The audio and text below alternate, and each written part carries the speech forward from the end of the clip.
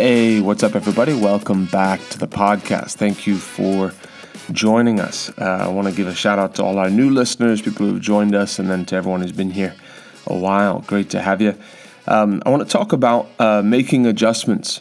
You know, your personality is formed, a lot of it during the early years and then as a teenager and a young adult, but major life experiences form your personality. There's people who are fearful today, and they've adopted that timidity, being shy as their personality based on a trauma that happened when they were a kid. You can see it even in the animal world. A dog that is aggressive towards guys because it was abused when it was a puppy, right? But God gives us the chance. With God, He gives us the chance to actually have a whole and complete personality. You know, we were born and made to be loved. We're made to operate off of love. We're made to function out of love. When someone's born, their love feeds who they are, and it helps development come. You can see the kids that have a secure childhood that grow up and have I don't want to say most normal, because what is normal, but you're made to receive love. And so what happens is people in their childhood, you know, dad neglects them, mom, speaks bad about them, mom is abusive verbally. And so people's personalities adjust and they act certain ways. You know, it's crazy to see how powerful words can be. They say when someone says one negative thing that it takes 30 positive statements to overcome that one negative statement. My mom's a good example. My mom talks about when she was a kid, how her brother made fun of her hair the one day and said, "You have, this type of hair," whatever. And she said, "My whole life I've believed that I have that type of hair." And she said, "I get compliments on my hair. People say, 'Oh, your hair is great. I wish I had hair like you.' But there's that one nagging voice from her brother when she was a teenager that said, 'Oh, your hair is just like this. You have terrible hair.'" And she's carried that as an identity. Someone, "Oh, you look at your teeth. Your tooth sticks out." Well, everyone's got different teeth, and some people's one tooth sticks out this way, and some people have, I had too many teeth for my mouth when I was a kid. This is what makes people different. "Oh, your ears, they stick out too far. Your whatever." And so people carry this identity, and people adjust their behavior off of the way that they perceive themselves or the way that they want to be seen. They make their adjustments. But I think for us, it's important to actually look and begin to take account of who am I making adjustments for? What am I making adjustments for? I went through a time in my study of the Word that I was listening to Ravi Zacharias, who's he's gone home to be with the Lord now, but a Christian man who is an apologist, who is the guy who he was the thinker's man, right? Similar to what C.S. Lewis was when C.S. Lewis was alive. But he would reason with people about the Christian faith, which I believe there's place for that. Like some of the big questions, people would have questions like, well, if God's all powerful and He's all good, then how come there's suffering in the world? Well, God's all powerful and He's all good, but He still gives people free will. Well, if God's a good God and He's almighty, then how come there's starving children in Africa? How come there's AIDS? There's people dying of disease?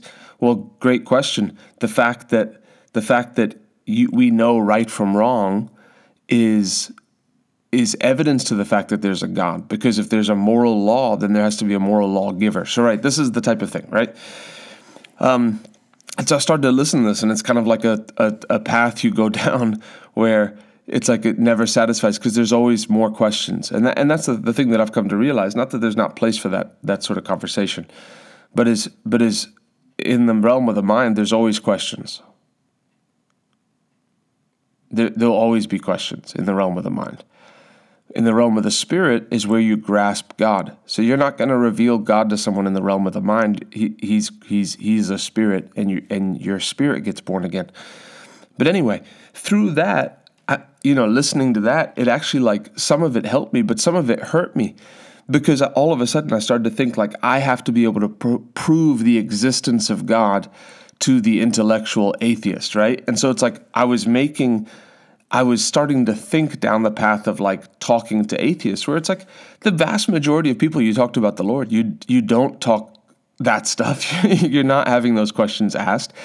And it was like my whole life I was trying to defend the reality of God, which first of all is not my place. I'm witness to the power of God. I've seen the power of God on display. The intellectual realm will always have questions. The intellectual realm could see the dead raised by the power of God, could hear testimonies of people who've come through healing school and had cancer healed, and will still have questions. It's the mental realm will never be satisfied. But I realized I started to make these adjustments in not a good way because of the stuff that I was listening to. There was supposed to be proofs, and so you can make these adjustments. For some people, it's I want to be seen as a person who's intelligent, and so I'm going to act a certain way. I'm going to be more subdued. I'm not going to be as boisterous. And people make these adjustments because of a way that they want to be seen. Where the Bible says, and I'm going to read to you in the book of Hebrews, the Bible says here, it talks about Noah, Hebrews 11:7, and it says, "By faith Noah, being warned of God of things not seen as yet, moved with fear." So I want to ask you today, what are you being moved with? Now, this isn't a fear of like terrified. I believe this was a fear of reverence. But here's Noah who, hey, Noah, build an ark. Okay, Lord, what's an ark? It's a big boat. Okay. A flood's coming. Okay, what's a flood? A flood is a deluge of water that comes from the sky that's never been seen, and you won't even be able to see dry land. Things that have never been seen before. But he said, I don't care what people think. I don't care that I'm going to spend over 100 years building this ark with my family and be made a laughing stock. I reverence the word of God more than anything else. And so you see people who love the Lord, but they don't want to praise the Lord loud. They won't like ever dance. Well, it's just not my personality. Not your personality. The Bible says David danced before the Lord with all his might, and David was a man after God's own heart. If there's anything I want to do is mimic the life of David, besides the whole sleeping with another man's wife thing. If there's anything that I want to do is be a person who the Bible says receiving the end of your faith, the salvation of your souls, that I can rejoice now that my name's written in the Lamb's Book of Life, that I can open my mouth and give a hallelujah, a shout when it's time to shout, that I can dance when it's time to dance, that I can not care what people think. It doesn't matter what people think. They're not thinking about me anyway. But people make adjustments. The Bible says the fear of man brings a snare. And so sometimes you can look at people's personalities and you can see the life below their personality, but because of the way they want people to perceive them, because of the way that they want people to think, oh, you're this smart person, people do things that people dress ways they don't even care about. They wear things they don't want to, they don't even like because they want people to think they're a certain way. Oh, I don't shout because that's just not my personality. I don't go soul winning because I'm more of a sanguine personality. I'm not really a people person. I took a personality. You're not a people person. The Bible says go into all the world and preach the gospel. You're going to stand before God one day and say, God, I wasn't a people person. You're a Christian. You're a people person now. Welcome to the family of God. All Christians are people. Welcome to the family of God. What the Bible says is more important than what the personality test says. And then I meet people who are like, well, I just don't want to be like my parents. My parents are like this. And in some areas, it doesn't matter. Oh, my parents oversalted the food, so I don't put any salt. Well, your food's going to taste terrible if you don't put salt on it. So put some, just don't put as much as your parents did. So there's things like that don't matter. But then there's parents, and I know we have a lot of young listeners, but there's parents that I meet that are, and I know we have future parents in here, but there are parents that I meet that their number one thing is they say, I don't want to be a strict parent. I don't want to be too strict of a parent. And so their whole identity is, I want to be a cool parent. I want to be a friend to my kids. And then they're like, yeah, I let my kids get tattoos because I don't want to be too strict. My parents are strict. I let them, and letting their kids make terrible decisions because of an identity of, I don't want to be too strict. You follow the Holy Ghost. I want to be a person of the Bible. I want to be a person that pleases God. I want God to say, well done, good and faithful servant. I don't want to say I can't be generous because people take an identity and then act out of that identity. Well, I've always wanted to be generous and I would give more if I could, but, I just don't want to, I want to be wise and I don't want to go without. And, people have an identity of lack and then they're never generous. And no, if you were more blessed, you wouldn't give. Because if the people who give when they're more blessed are the people who give when they're less blessed. You give because the Bible says it's better to give than to receive. The Bible says give so that blessings to come to somebody else. Man, I sure hope that everyone listening to this podcast is generous, that you tithe and you give and you're giving 25% of your income. Start now. Start now when you're making less than $4,000 or $5,000 a month. Start now. Why not? You know what dawned on me the other day is I have more treasure in heaven than I have on the earth. I've given a lot over my life, and I'm not trying to boast here. I'm trying to stir you up. You know what? I'm just getting started. I'm going to be more generous now than I've ever been before. You know, when we came out of sales, my last year in sales, I made $350,000, I think, before we came into the ministry. You know that when we switched the monthly partnerships that we had, we didn't adjust them, even though our monthly income took a hit. We said, we're not backing off on our giving. We'll change our lifestyle. We'll change what we eat if we need to. We're not changing what we give because I want treasure in heaven. I have more treasure in heaven now than I have here on this earth. And that's the way I want it. But people make these adjustments. People, I've seen it with parents. Oh, we let our kids stay out all night. We don't, I don't force my kids to go to church. They're 12 freaking years old. If they're living under your roof, I don't care if they're 24, you make them go to church. As long as you live under my roof, you're coming to church with me. Parents, just idiots because they I want to be a cool parent. No, you don't be a cool parent. Be a godly parent. The Bible says, how can you believe who receive honor of men? People make adjustments. Oh, I don't really dance. I'm not really a person. You see people in praise. They love the Lord, but then they don't because of their personality means more to them. You're a child of God. Jesus saved you from hell, and you tell me you can't praise and dance when it's time to praise and dance? It's not like it's 4 hours a day. You come to church, and for 3 songs, 14 minutes, it's time to praise and celebrate the fact that your name is written in the Lamb's book of life. Who are you making adjustments for? People could be watching. Everyone's watching. Nobody cares. Do you remember what anyone did last Sunday? Exactly. Nobody cares.